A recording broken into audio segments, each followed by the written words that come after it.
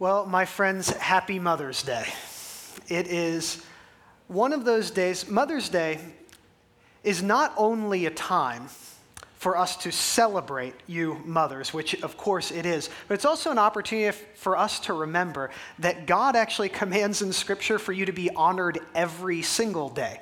And so mothers, words cannot express how thankful we are for you. Thank you for how you delight in your children. Mothers, thank you for how you teach your children wisdom for the path of life. And thank you for how you gently pull us back onto the path as we inevitably stray a bit. And so, mothers, words, again, can never do justice to how thankful to God we are for you. Thank you. And we will most certainly pray for you today because your work is no easy privilege. Now, Mother's Day is also an opportunity for us to remember the truth of Psalm 68:6, which says that the Lord puts the lonely into families. You see, for some of us, Mother's Day comes with a twinge of pain for a whole host of different reasons.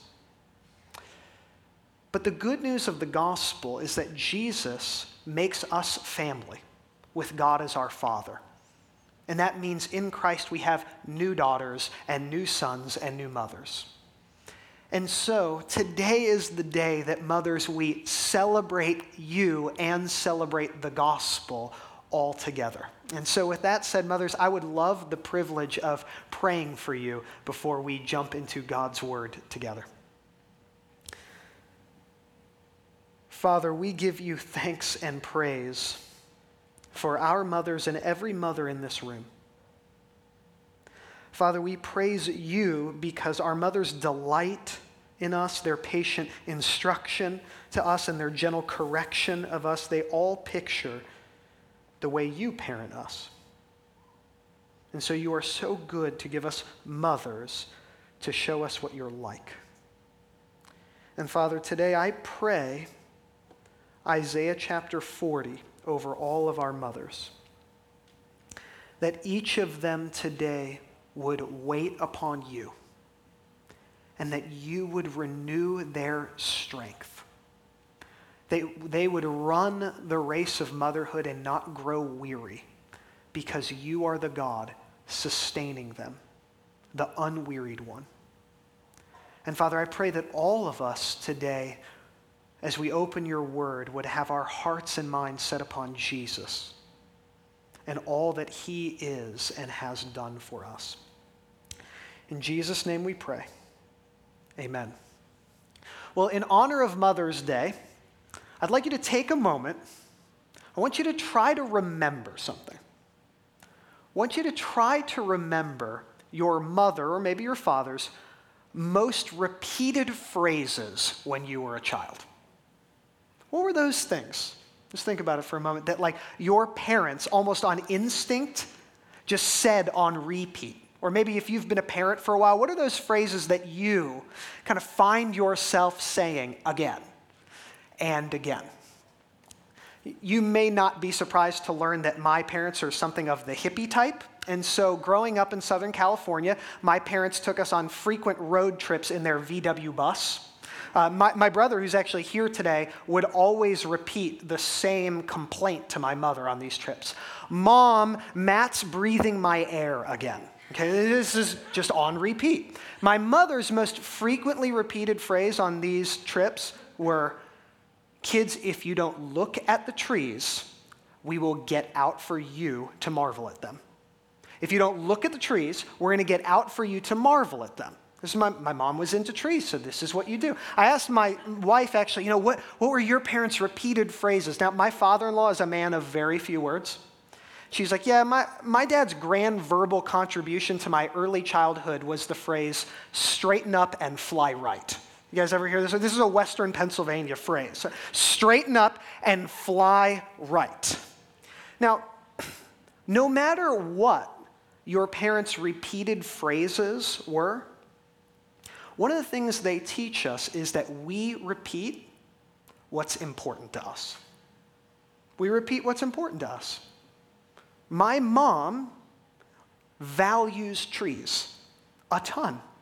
And so on repeat, look at the trees, or we'll get out so you can marvel at them.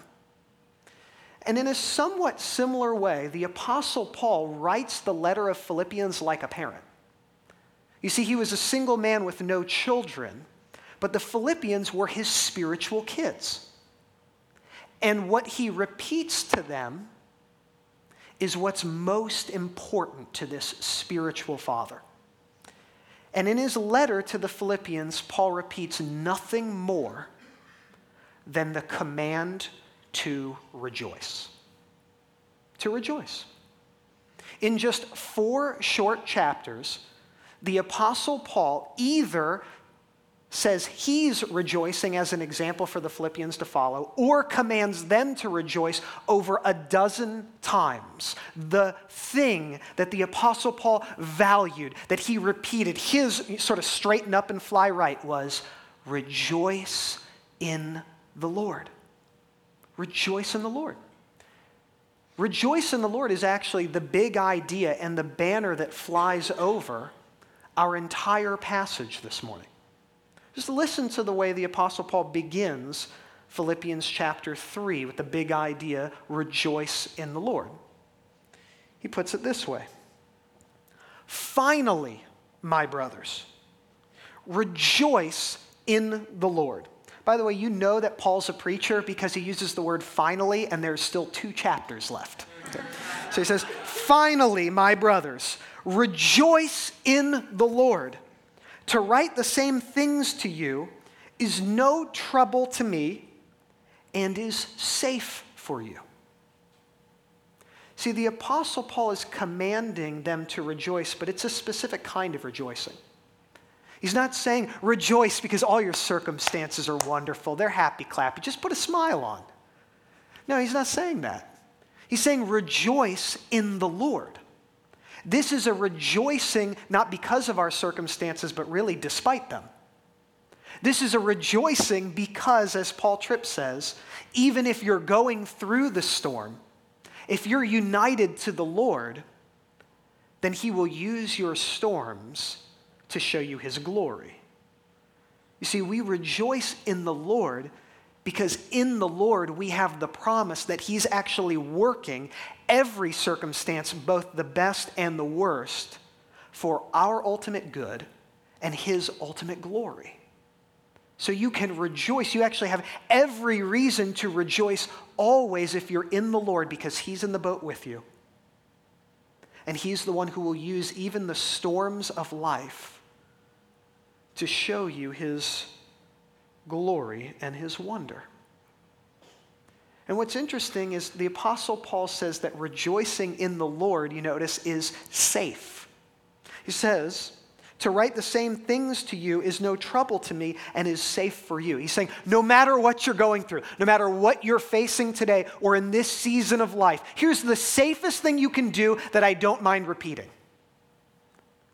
Rejoice in the Lord. What are you facing? He says, the safest thing you can do right now is rejoice, because no matter what you're facing, the Lord is at work for your good and his glory. Now, if you've tried to rejoice in the Lord for more than like 5 minutes, you know it's just not that simple. You know that rejoicing in the Lord isn't like just this one-time event. Like, I rejoice in the Lord, and that is the state I will be in for the rest of my life. It just doesn't work that way. Rejoicing in the Lord is not an event. It's actually a path that you walk a whole life long. Rejoicing in the Lord is a path that we walk a whole life long. And throughout Philippians 3, verses 2 to 16, what the Apostle Paul does is he shows us sort of 3 keys to walking the path of joy with the Lord. So he says, if you want to walk the path of joy in the Lord, you first have to count your gain as loss. Second, you have to count Christ as ultimately valuable. And then finally, you have to count the resurrection your goal. So let's begin with the first one. Paul says, if you want to walk the path of rejoicing in the Lord, you have to first count your gain as loss. Let's look together at verses 2-7. Paul says, look out for the dogs. Look out for the evildoers. Look out for those who mutilate the flesh. For we are the circumcision, who worship by the Spirit of God, and glory in Christ Jesus, and put no confidence in the flesh. Though I myself have reason for confidence in the flesh also. If anyone else thinks he has reason for confidence in the flesh, I have more. Circumcised on the 8th day, of the people of Israel, of the tribe of Benjamin, a Hebrew of Hebrews, as to the law, a Pharisee, as to zeal, a persecutor of the church, as to righteousness under the law, blameless. But whatever gain I had, I counted as loss for the sake of Christ. To walk the path of rejoicing in the Lord requires first that we count our gain as loss. Paul opens this passage in a pretty strange way. Notice what he does? He starts with a command, rejoice in the Lord. And then the very next command is actually the same command 3 times. Look out, look out, look out. So he says, rejoice in the Lord. And if you're going to do that, look out for anyone who teaches you that circumcision, or really any other religious or non-religious accomplishment, is the ground for a right standing before God. He says, rejoice in the Lord. And if you want to do that, you need to watch out for anyone who says you need Jesus plus anything in order to have a right standing before God. Because Jesus plus anything for a right standing before God is an anti-gospel. It's heresy. It's saying, yes, I know Jesus lived, died, and was resurrected on my behalf. That's excellent, but I need that, plus I need to get circumcised. Plus I need to have a great career. Plus I need to get married. Plus my kids have to look a particular way or act a particular way. And Paul is saying, if you add Jesus to anything, you lose the gospel. He says, look out. If you want to rejoice in the Lord, look out for anyone who says you need Jesus plus something in order to be justified and have a right standing before God. He says, if you want to rejoice in the Lord, you have to count anything that you might look to that might give you confidence before God as loss. Anything that you might look to and say, because I have that or am that or do that, I'll be okay. God will approve of me. I have right standing before him. Paul says anything that you would look at in that way, count it as loss for the sake of Christ. Because you cannot have confidence in anything you do and what Christ has done in order to have a right standing before God. You can't have them both because you simply cannot have two greatest hopes in life and in death. You can only have one. And so Paul says, if you want to rejoice in the Lord, count as loss anything you would be tempted to count as gain. So let's make this personal for a moment. Just right where you are. Even if you're like, dude, I'm not into this whole religion thing. It's Mother's Day. I just came here to make her happy. That's fine. No problem. You're here. Might as well not waste time. Let's make it personal in the sense of try not to nudge your husband or wife on this one. Just think about for you. What are you tempted to put your confidence in that isn't Christ? What are you tempted to look at and say, because I am this, do this, or have this, I'm one of the good people. I have a decent standing before God. I'm justified. What is it that you're tempted to look at? Maybe it's your morality. I'm not like those secular godless people. God must approve of me. I'm not like those religious hypocrites. God must approve of me. I'm not one of those people with bad theology. I have good theology. I've read the books. I know what I'm doing. I have a good career. I pay my taxes. God approves of me. I'm one of the good people. I'm part of this political party and not that political party. I act this way in my marriage. I have these kind of devotional patterns. What do you look at and say, because I'm that, I know I'm someone. I know God probably approves of me. You see, functionally, we're all tempted in this way, even if we'd never say it. We're all tempted to look at something and say, because of that, I have a right standing before God. I'll give you an example. I was asking myself, I was actually praying this morning, like, well, Lord, what is this for me? Where am I tempted? It was just so obvious immediately. It's my performance as a husband. And the way I know that that's the place I look for confidence before God is that when I perceive that I've been a good husband for a week, I'm like, dude, I'm rocking it. Things are going well. I feel so much better about me and my standing before God. But when I perceive that I've been a really crappy husband for a week, it's like, I can't approach him. Well, what am I saying? Jesus is not good enough, and what he's done is not sufficient enough to reconcile me to God. I need to add to it my record as a good husband. And we can do that with nearly anything. What is it for you? You may be wondering at this point, what does all this have to do with rejoicing? What's this have to do with rejoicing? You see, if you are looking to anything but Christ as your confidence before God, then you'll never be able to rejoice in God. You'll never be able to rejoice in God. You'll never be able to be confident in God. You'll never be able to worship and enjoy and rest in God because you'll always be wondering, have I done enough to procure his favor? Have I done enough to really be someone? Paul says, if you want to rejoice in the Lord, you have to count everything that you might look to for confidence before God to make you special. To cause God to approve of you, you got to look at that as loss. Because you can't have both yourself and what you do and Jesus and what he's done as your ultimate confidence.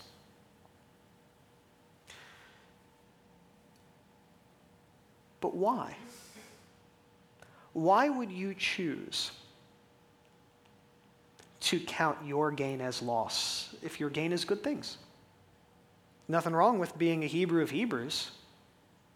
Well, that brings us to the second way that we walk the path of joy in the Lord, which is that we count Christ as ultimately valuable. You see, Paul counts anything he might do to achieve a right standing before God or others as loss because he counts Christ as infinitely more valuable than anything he can do. Listen to how Paul writes about himself in verses 8 to 11. He says, "Indeed, I count everything as loss because of the surpassing worth of knowing Christ Jesus my Lord. For his sake I've suffered the loss of all things and count them as rubbish in order that I may gain Christ and be found in him, not having a righteousness of my own that comes from the law, but that which comes through faith in Christ, the righteousness from God that depends on faith, that I may know him and the power of his resurrection, and may share his sufferings, becoming like him in his death, that by any means possible I may attain the resurrection from the dead." Why does Paul count his gain, his pedigree, his resume as loss? Because you can't have your resume and Jesus' resume as your ultimate hope. And he says, Jesus is infinitely better. How's he better? What do you gain when you choose Christ as gain and all your gain as loss? Well, the greatest thing you get, according to Paul, is that you get Christ. You get Christ himself. Notice he says that he counts everything as loss compared to the surpassing worth of knowing Christ Jesus, my Lord. He says the best thing is that I get Jesus instead of my gain. Instead of looking to what I've done for my ultimate confidence, I get Jesus himself and I get to know him. And that's mind-boggling to know Christ. Like I told you guys last week that I recently got to meet one of my heroes named Paul Tripp. It was a really cool experience. I got to hear him speak, and then I went and met him after he spoke, and I actually got to talk to him for a minute, and it was really cool. Like the man's got a near mythical mustache, and as he was like speaking to me, I was almost like mesmerized. It was wonderful. And frankly, I would be totally lying to you if I said, I know Paul Tripp. I don't know Paul Tripp. He was just nice enough to talk to me for 30 seconds. But what is so extraordinary is that by grace, we get to know the one through whom Paul Tripp and that mustache were made. We get to know. I mean, just think about this for a moment. We get to know and call my Lord the one through whom the entire cosmos came into existence. The one who right now upholds the universe by the word of his power. The one who is giving you the very breath you have right now. The one who created protons and electrons and Andromeda galaxies and sound and color with a word. We get to know him. Who's Paul Tripp? You get to know Christ, the one who reigns over the whole of the universe and yet took on flesh, dwelt among us, and took our sin upon himself on the cross. You get to know him. And Paul's saying, why would you prefer something other than him for your only hope in life and in death? Were you going to look to a career to make you someone when you could have Christ? And then Paul goes on and he says that when we're united with Christ by faith, we also get just a myriad of beautiful benefits. It's sort of like when I got married to Andrea. I know we like to joke about this, but I genuinely married up. Okay, like my wife is extraordinary and I am very normal. Okay, and when I got married, it was just amazing. Like all that she is became mine. I got to have her and all these incredible benefits. Like she's the most loyal person I've ever met. The most capable person I ever met. Constantly selfless, constantly giving. And I got united to that, all those benefits through being married to Andrea. It's amazing. And that now I look at my kids and I see them and I'm like, this is great. They're getting like her looks and her intelligence and her disposition and like my last name, and that's good enough. You know, like, this is awesome. And Paul's saying, when you're united to Jesus by faith, all that is his becomes yours. Notice how Paul talks about the law here. You see, the law is good. God's law is good, but when not obeyed perfectly, we come under the curse of the law. It's the curse of death that's over all of us. What we've all earned through our good works is a curse. But Jesus took on flesh and was born as one under the law and obeyed it perfectly in perfect righteousness. And when he went to the cross, this great exchange happened. He took our curse and we get his righteousness imputed to us. It's the most beautiful transaction you could ever imagine through being united to Jesus. He becomes what we are. He takes our sin. And we become what he is, the righteousness of God by grace alone, through faith alone, in Christ alone. And Paul just holds this out and he says, what in the world are you going to choose? You really want to look to your career, your body image, your religious or non-religious good works as your confidence before God? Or would you rather have Christ?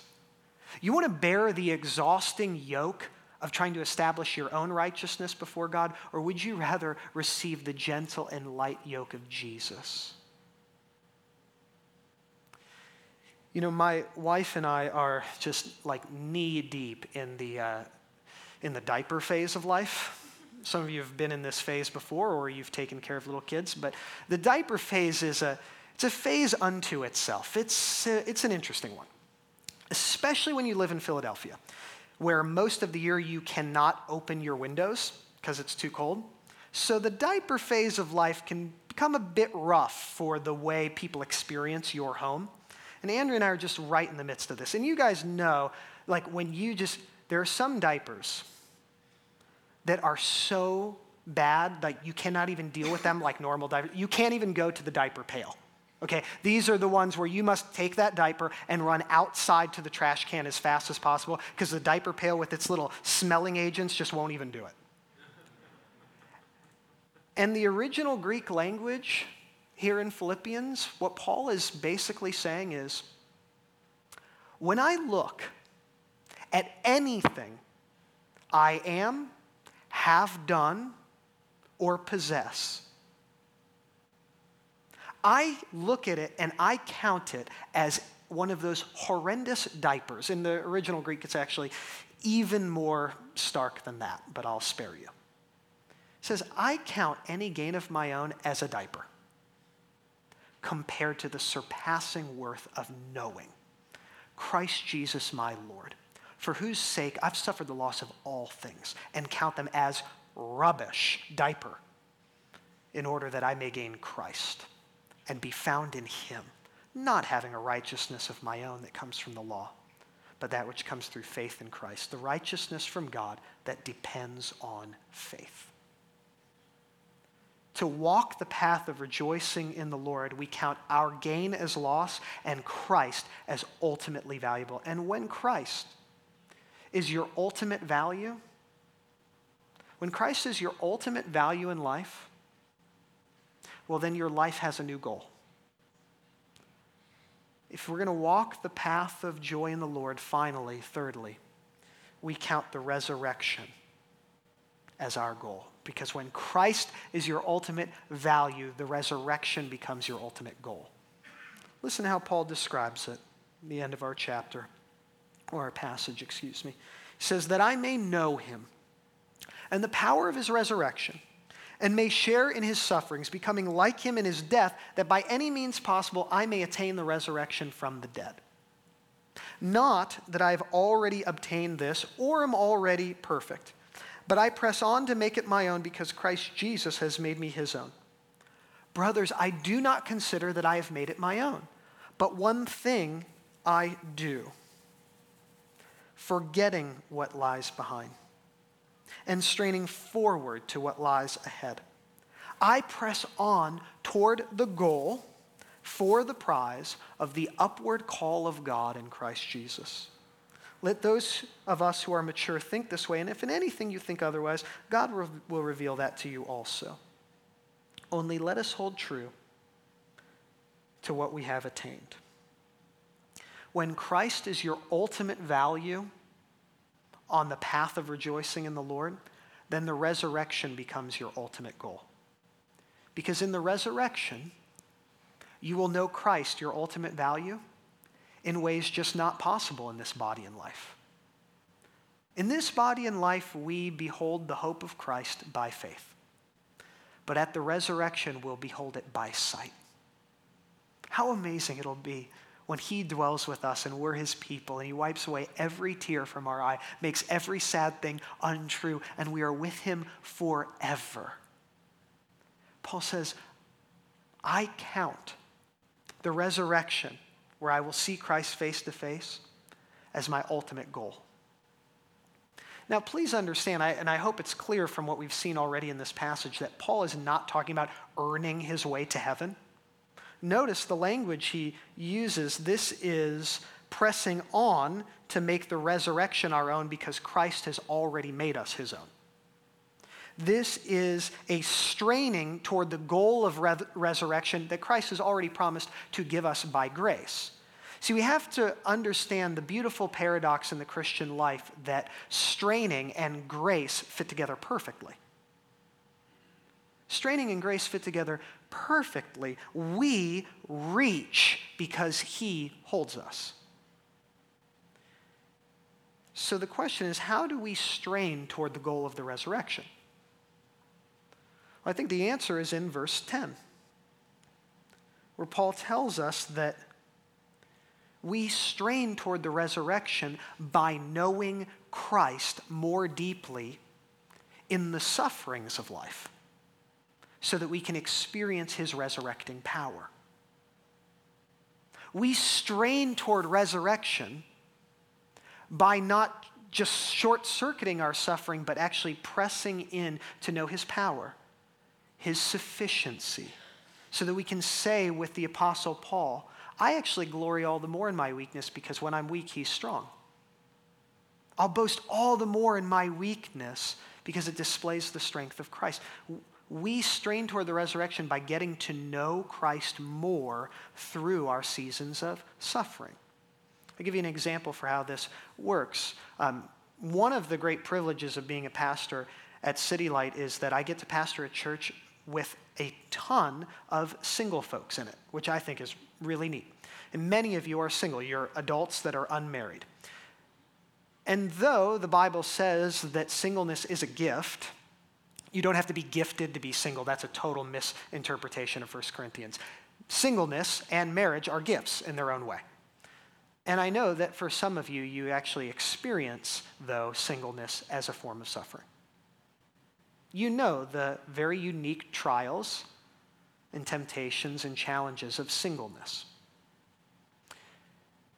And there is always the temptation in that trial to short-circuit what God is doing. To say singleness is actually a trial I cannot endure. And so what do? You start, dating people that don't love Jesus, that man, it would not be good to be married to this person, but what could be worse than singleness? So here I go. Or you just start fornicating with each other because it's like, how could I bear the reality of the trial of singleness? But we actually strain toward the resurrection when instead of looking for short fixes that always overpromise and underdeliver, we actually seek to know the sufficiency of Jesus in the midst of our loneliness. When we seek to experience the power of Jesus in the face of our temptations. When we seek to have our hearts in love with Jesus in a way that is not possible when our interests are divided, which is how the Apostle Paul describes marriage. And this, of course, isn't unique to singleness. Everyone who has been married for more than a few days has experienced a challenging season in marriage. And we are almost always tempted to short-circuit that. Let's just get divorced. Or I'm going to fantasize about what it would be like to be married to someone else or another version of you. But we strain toward the resurrection by, instead of fantasizing or fighting with each other, we press into the sufficiency of Jesus to comfort us in our disappointment, to empower us to love someone who we consider in the moment unlovely, to seek the good of someone else as he has to us. See, when you press into Christ in the midst of your suffering, you experience his resurrecting power. And so that's how we count the resurrection as our goal.